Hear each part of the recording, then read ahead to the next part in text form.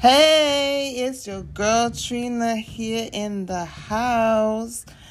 I am doing this anchor to get everybody's opinions and how everybody feels about this pandemic and how it's slowing everybody down and how our 2020 graduates can't graduate and people that got fired from jobs because of the pandemic, or people that has to get up and work every day. And tell me about how your situations have been going. Let me know, please. It is saddening me because my daughter, she can't go to graduation, she can't go to prom.